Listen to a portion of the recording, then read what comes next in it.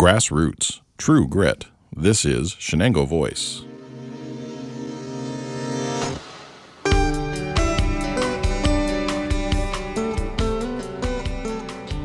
Visit our website at shenangovoice.com, and if you enjoy our programming, share a link to our podcast with your friends. This episode of Shenango Voice is sponsored by the Bohemian Moon Restaurant at 103 East Main Street in Norwich, New York, now serving the Shenango County community with take-home comfort food and indoor dining. Lunch and dinner Monday through Saturday, with lunches from 11 a.m. to 1:30 p.m. and dinner from 5 to 8:30 p.m. To order or reserve a table, call 607-334-9480. The weekly menu can be downloaded from their website at twobakeriesandarestaurant.com. Just click the link to Bohemian Moon at the top of the page. Hello again, everyone. My name is Mark Finero, and I'm the Technical Director of Shenango Voice, a local public service podcast.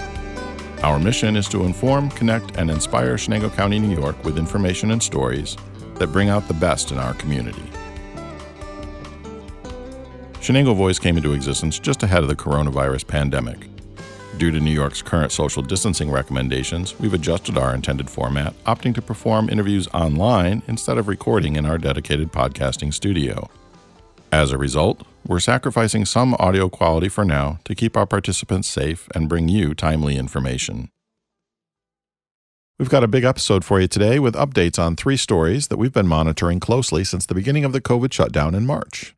All 3 stories share a similar theme, and that's massive amounts of invisible work that have gone into building new infrastructures and streamlined services that are now caring for our community. It's just one chapter in the larger story of Shenango changing for the better as the result of the COVID challenge. Progress at county planning on the broadband front, awards at UHS Shenango Memorial Hospital, and finally, at the Area Agency on Aging, wait for it, robots. You won't want to miss this one. Our first segment features an interview with Shane Butler, Director of Planning at the Shenango County Department of Planning and Development. The interview, recorded by Shenango Voice producer Diane Gallo on September 17, 2020, updates the painstaking groundwork needed to build a larger regional network and prepare the county to expand rural broadband services. Hi, this is Diane Gallo with Shenango Voice. We're here today with Shane Butler, Director of Planning at the Shenango County Department of Planning and Development, for an update on the broadband and connectivity story. Hi, Shane. Would you give us an overview of what's been happening since we last spoke with you in June?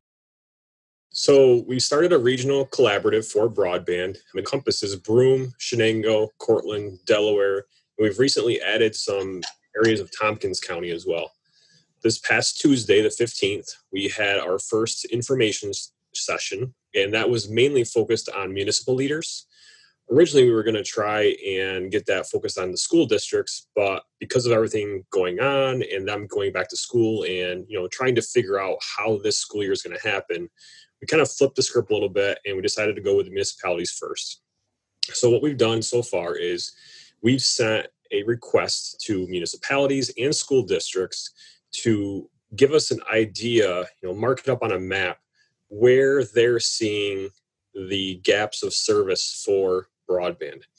So we sent it out to the 49 different school districts. We've sent it to the municipalities and asked them to get that information back as soon as possible so that we can pair it with other information that we know to give a good overview, a good map that shows where the gaps in service are currently. So we did that, like I said, on Tuesday. We just released a press release today, which kind of documents what that information session was about and what we're doing. If you go to southerntier8.org/broadband2020, that is our website where, it tells about our purpose, why this is so important, why are we doing this now, how we're going to meet the challenge, and kind of like our program timeline and who you should contact in your respective community to find out more.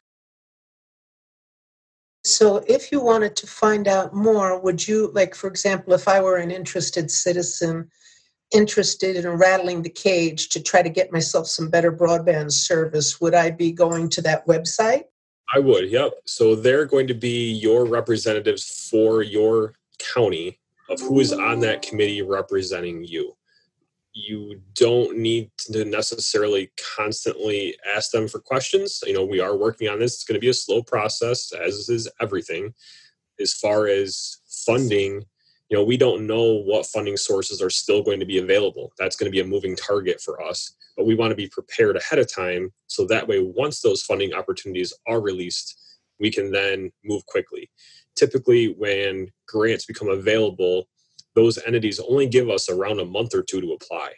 So if we don't have that background information, if we don't have those maps of where the gaps are, it's going to take us a lot longer than 30 days, 60 days to come up with that data and apply for the grant. So we're being proactive. We're trying to get that information. Congressman's office did a survey not too long ago, which really showed where those gaps of service are. They did speed tests for different residents.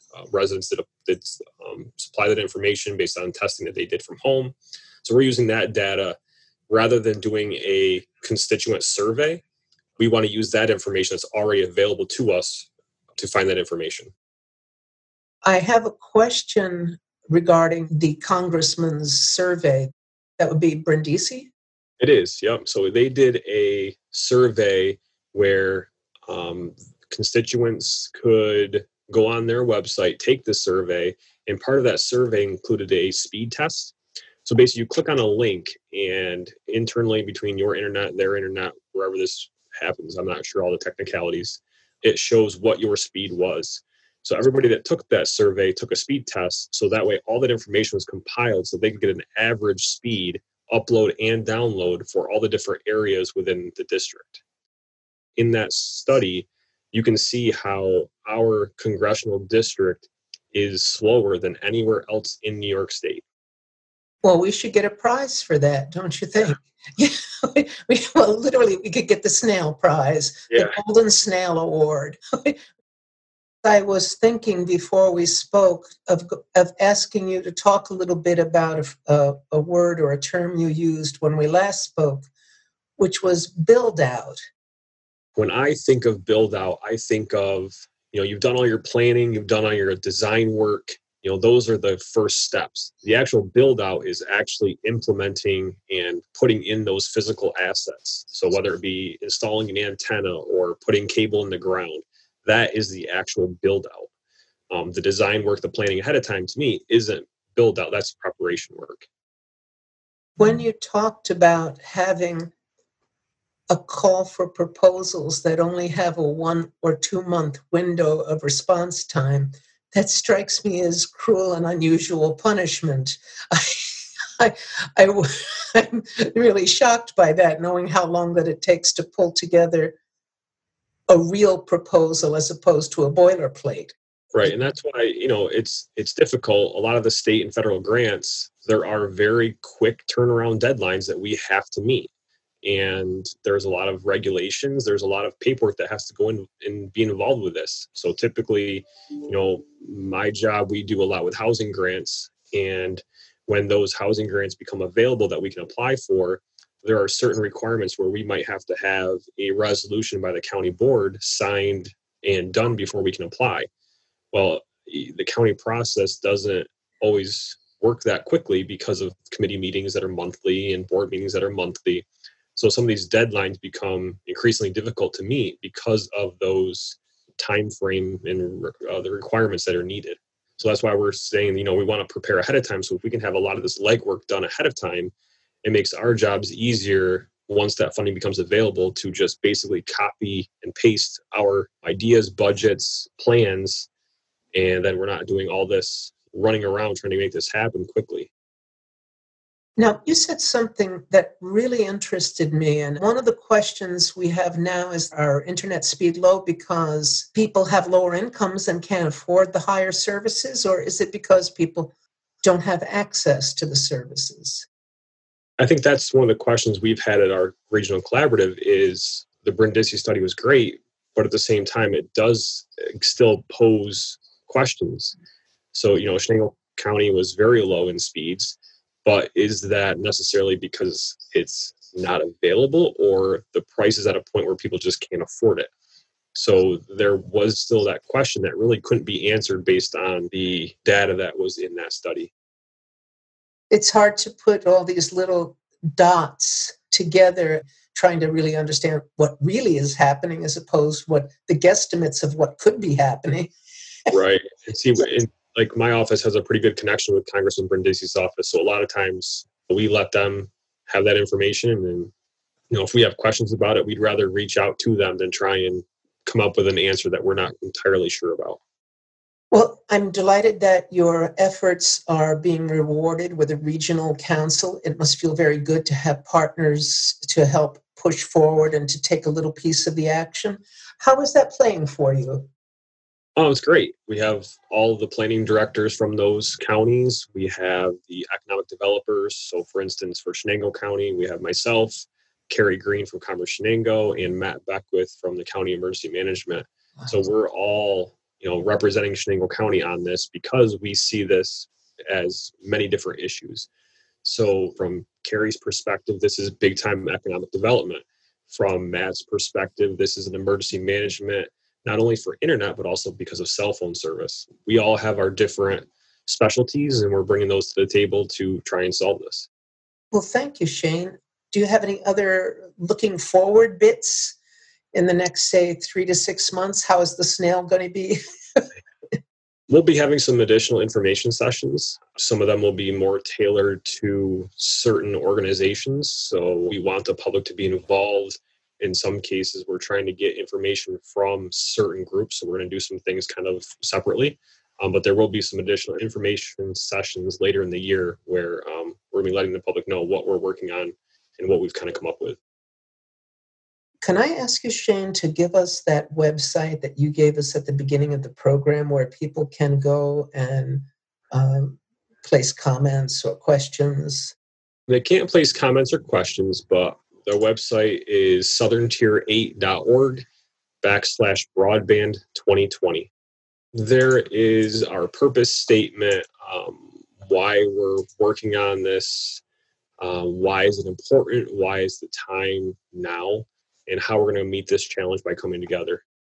Well, thank you very much, Shane. I appreciate your time again. I appreciate all your work. It's really lovely to see it come together and see it, integrate and move, and the whole massive system groans and begins to creak and change gear, and it's very nice. Yeah, it's nice when all the work and time spent starts to come together. Okay, well, I will be calling you again, I suppose, in a few months just to check in, and I'll be following the story steadily and look forward to talking with you again soon. Okay, sounds good. All right. Thank you, Shane. Thank you. Bye-bye now.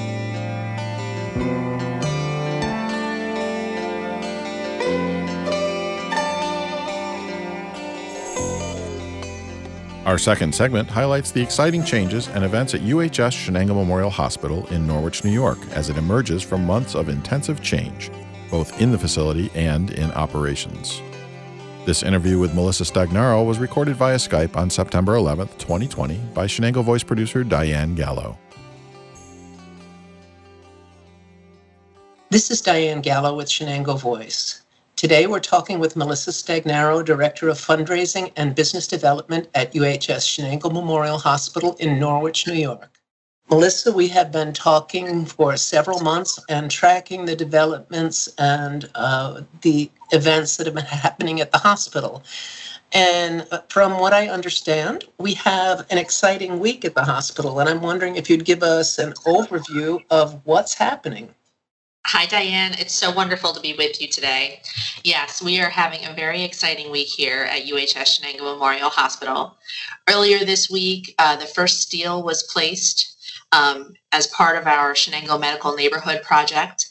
We are building a new emergency room and walk-in center. We're very excited about that.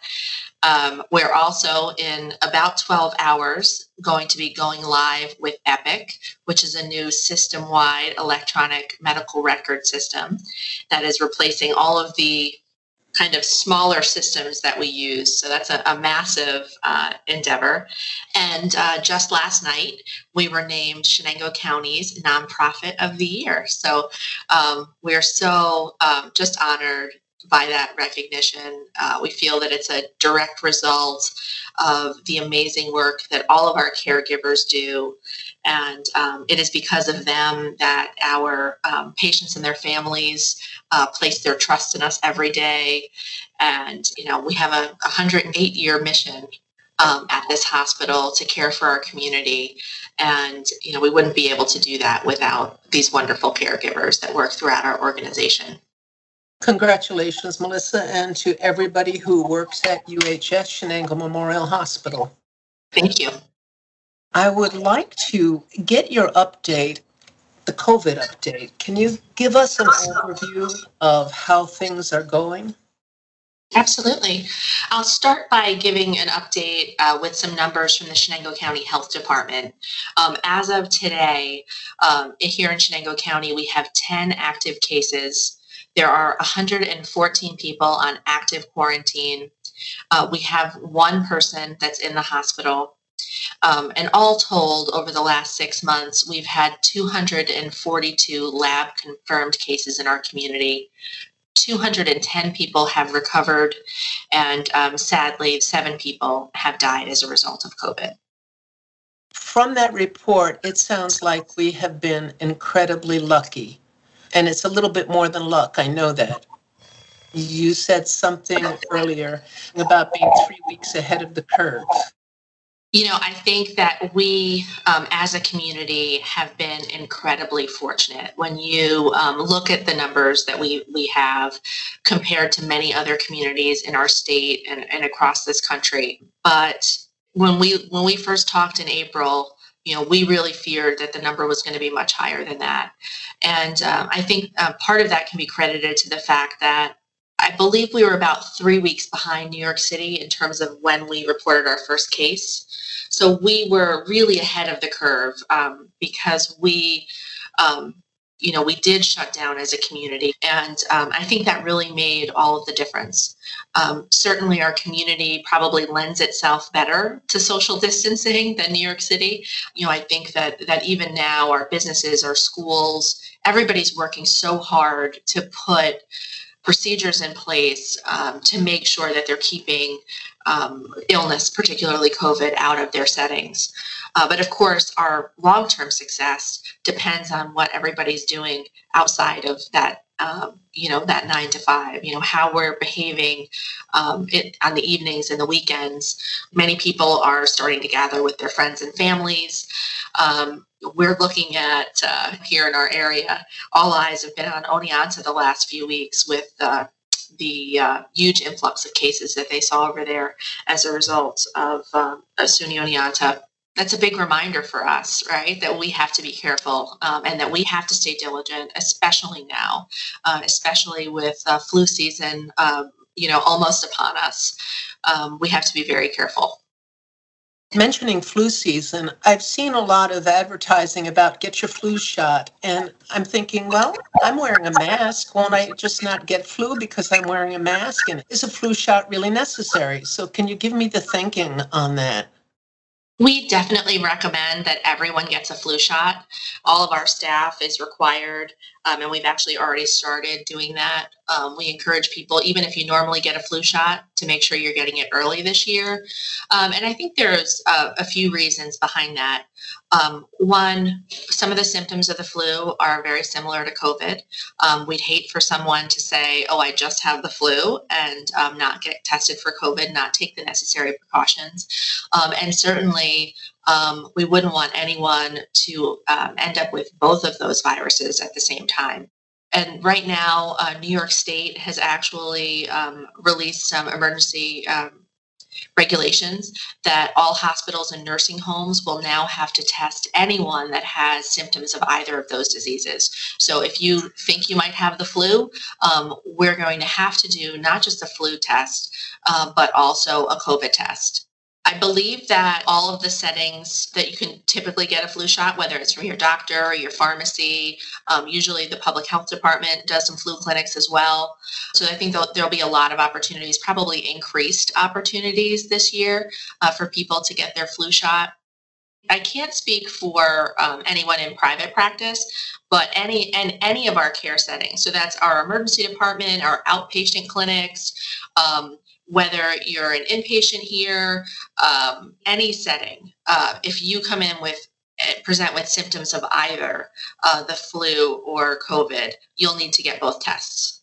That's a requirement that the state has put on us.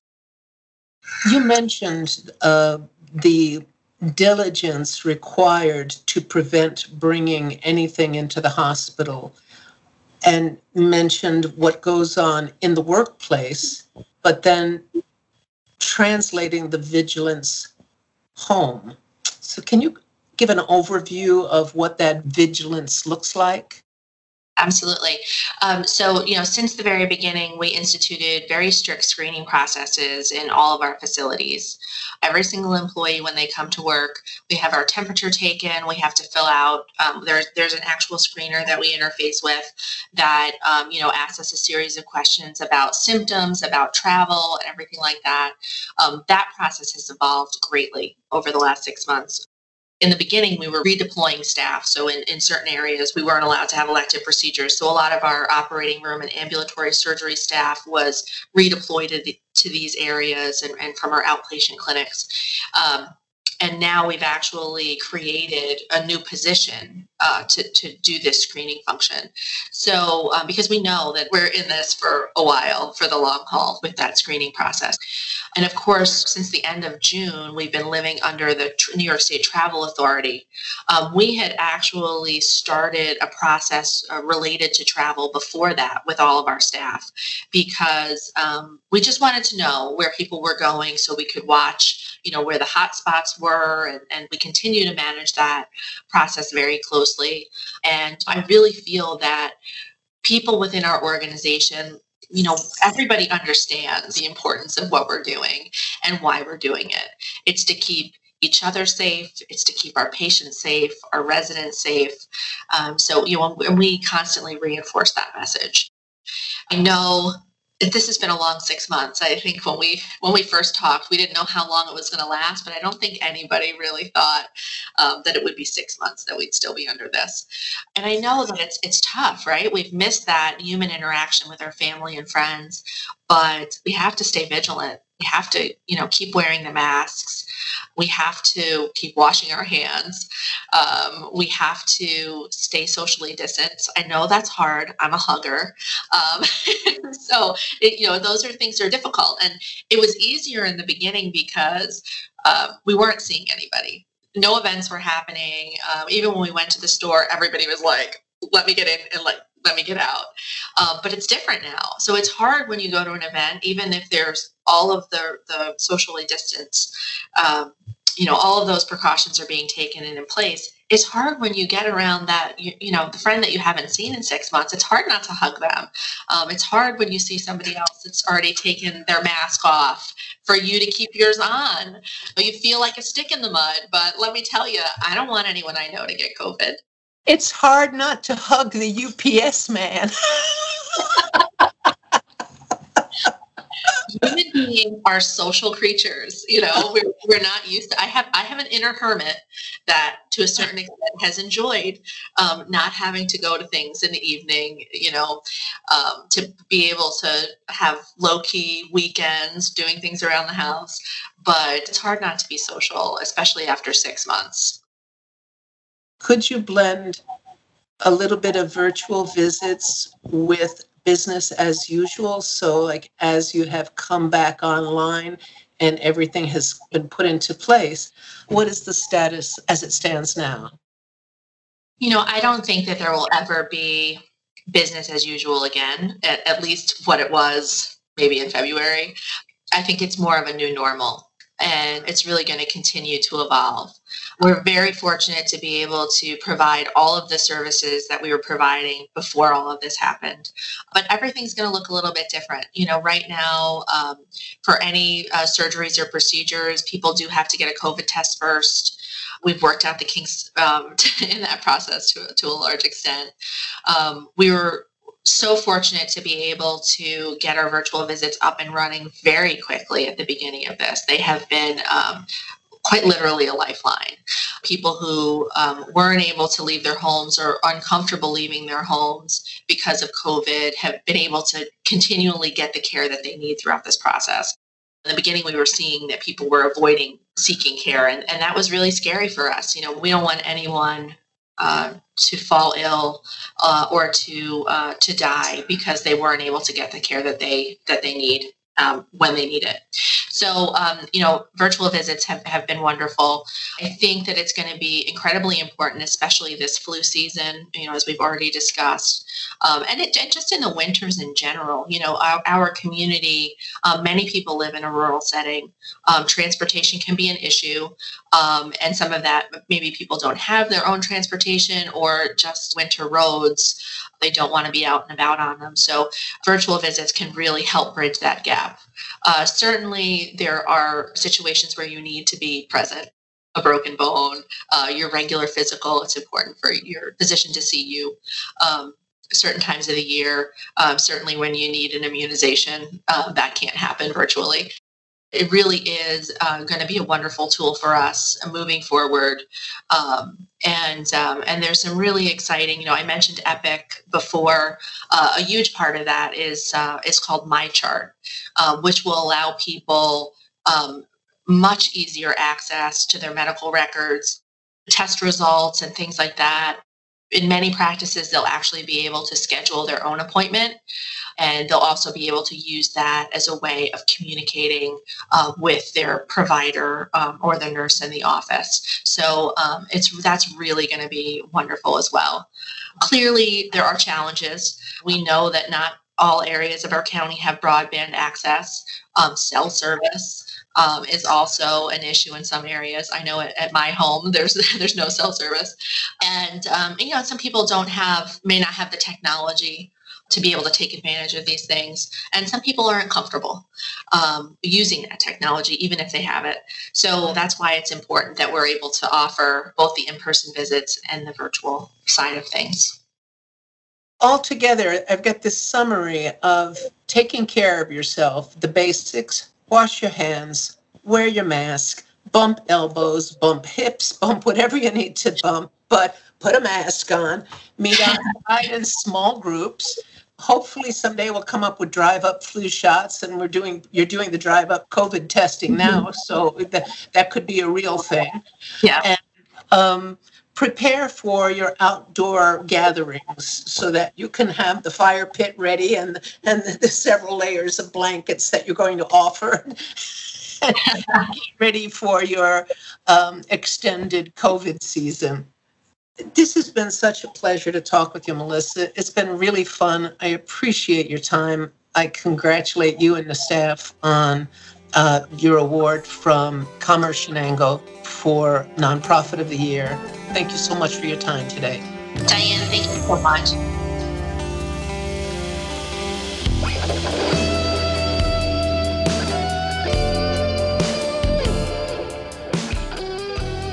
And finally, in our third segment, we get an update from Brian Wessels of the Chenango County Area Agency on the Aging. The interview, recorded on September 14th, 2020, with Shenango Voice producer Diane Gallo, reviews the agency's newly streamlined services and reveals a surprising new way that robotics are helping some of the county's most isolated seniors deal with loneliness. This is Diane Gallo with Shenango Voice. We're here today with Brian Wessels, Director of the Shenango County Area Agency on Aging. We're here for an update from an interview we did on April 28th, 2020. At that time, Brian described how the county was reshaping its operations to continue delivering services during Governor Cuomo's COVID-19 stay-at-home order. Now, almost 5 months later, we're back to check in with Brian for a status report. Hey, Brian, how you doing today? Good, Diane. How about you? I'm great, thank you. I'm interested in your overview of what's happened during and just now after the lockdown as we're finding our way to our new normal. Well, it's certainly been interesting times the last handful of months. I think for the Agency on Aging, the biggest adjustment for us is the demands of still providing services for clients and finding different ways to make sure that we continue to provide those services. We've had to adjust our nutrition program, specifically the home delivered meal program. We've had to adjust our approach to case management. And it's had some impact on some other services that we provide. The lockdown has made us be more resourceful and figure some things out because we certainly have had to continue to provide our level of services. When we spoke the last time at the end of April, you had a caseload of approximately 600. How is that number now? It's down a little bit. It's not much different, probably in the high 500s. We did have folks who transitioned off of services from us. They were folks who came to us during the peak of COVID-19 because they had a very high nutritional need and they didn't want to go out to grocery shop, or they didn't have family that could help them out with that. So that was the increase that we experienced was primarily for nutrition. And as the pandemic has slowed down a little bit, some of those folks feel more comfortable in going out and grocery shopping, or their families are more readily available to help them out. So not much of a change. I mean, 600 back in April, maybe 580 or so in that neighborhood. In a way, it's exciting because you can see the responsiveness of the agency being able to move forward to the need, absorb it, deliver the service, and then open up and release when the clients no longer need it. And it's the perfect function. Yeah, I think so. I think I was super glad that we were able to accommodate that influx of folks that needed services that reached out to us. And then it's also nice to know that when people are comfortable and feel like the set of circumstances around them allow for them to say, okay, I'm good. I can do this on my own, or I can use those informal supports, family or neighbors again for the needs that I have. So yeah, I think it worked out well. Regarding the status of the meal service, when we last spoke, you were just getting ready to deploy the National Guard to deliver meals. And now you have a little different situation. Can you tell us what's going on there? Right. Yeah. The National Guard worked out well for us. Again, we went 2 weeks of shelf-stable meals that they would deliver around the county. We actually resumed our what I'll call normal hot and frozen meal service through the agency starting back on June 29th. The National Guard was able to come in at a time where they were super helpful in getting us to continue on with serving the clients. But I'm happy to say that as of the 29th of June, we're back delivering our, I'll say, normal meals to folks, and our volunteers are back in place. We're using volunteers. We provide the volunteers with masks and hand sanitizer. We ask them to sanitize between visits. If we can use the term normal, I would say, we're back to a normal food distribution process again, which is nice. And I'm sure the people who volunteer for the programs are happy to have their jobs back. Yes. I bet they are. And I know that they all appreciated why we asked them to stop for the time being, but I know that they're happy to be back. It's part of their lives. It gives them a spark to be able to go and volunteer and help out seniors in our county. So yes. When you use the volunteers, wondering, the volunteers important in helping you to keep track of how people are, how individuals are. Can you talk a little bit about that role? The volunteers are critical in us keeping an outlook on clients. They're an extra set of eyes and ears for the agency and for the clients and their families. So yeah, it's not just delivering a hot meal with a cold pack of food. It's also making sure that they're doing okay and answering the door and helping out, helping us make sure that people are okay. The county office building is not quite open entirely yet, and you have a system of dropping off papers. You're developing a system for your logistics. So you're right. The county office building is still closed to the public.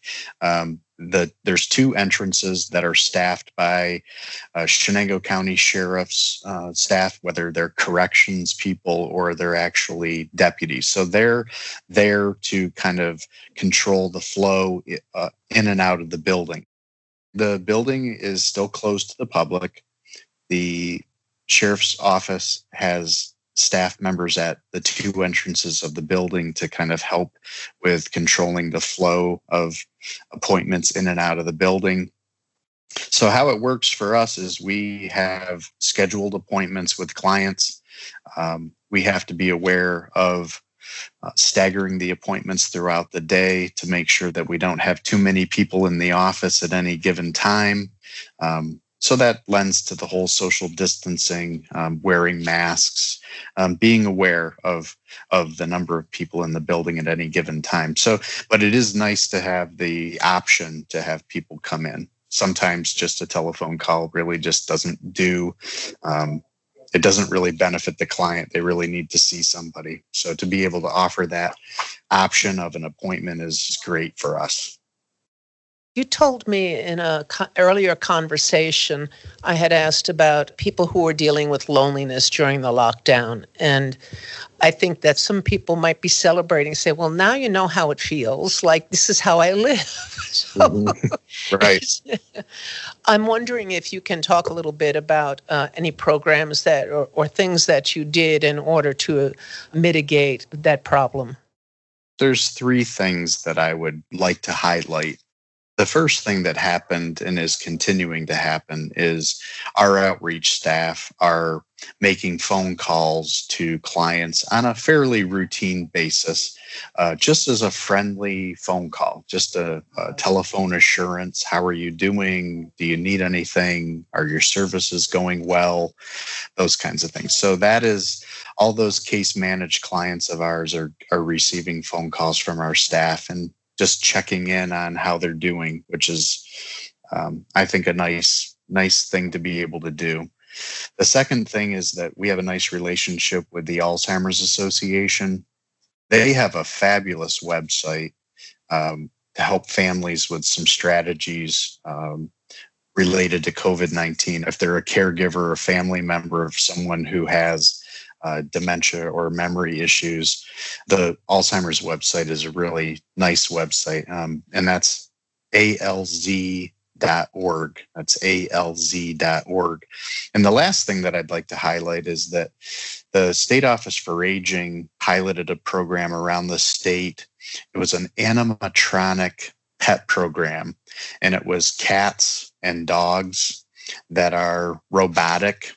They're small, they're lap-sized, and they meow and they bark. And if you pet them, they respond to the pets with a meow or a purr or a bark or whatever. And we received 8 of those pets, and we circulated them to, I would say, some of our higher need clients, folks that are quite isolated, maybe dealing with some depression and loneliness. So we're hoping for another round of receiving more of those pets because they were a hit. They were just such a blessing to be able to have and be able to get those distributed.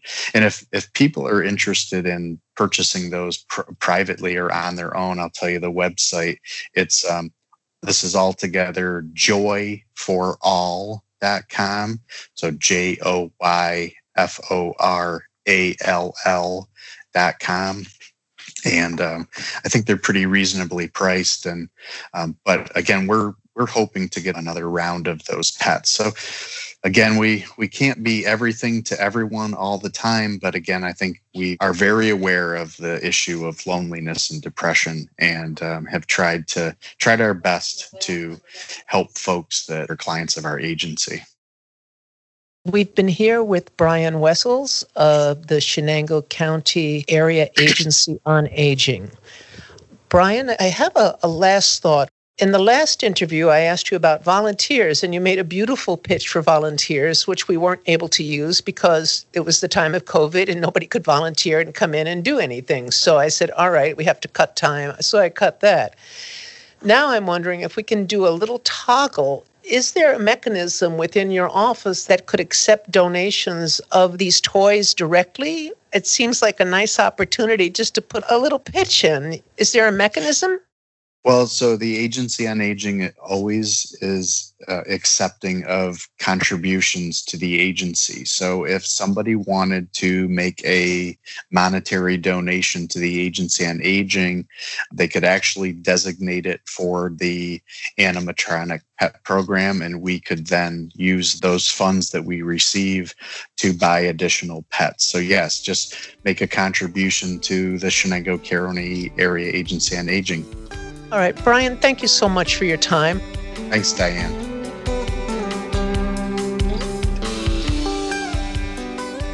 That concludes this episode of Shenango Voice. We hope you enjoyed our program. Please subscribe using your favorite podcast application so that you can be notified when our next episode is published. This episode of Shenango Voice is sponsored by the Bohemian Moon Restaurant at 103 East Main Street in Norwich, New York, now serving the Shenango County community with take-home comfort food and indoor dining. Lunch and dinner Monday through Saturday with lunches from 11 a.m. to 1:30 p.m. and dinner from 5 to 8:30 p.m. To order or reserve a table, call 607-334-9480. The weekly menu can be downloaded from their website at twobakeriesandαρestaurant.com. Just click the link to Bohemian Moon at the top of the page. Thank you for listening.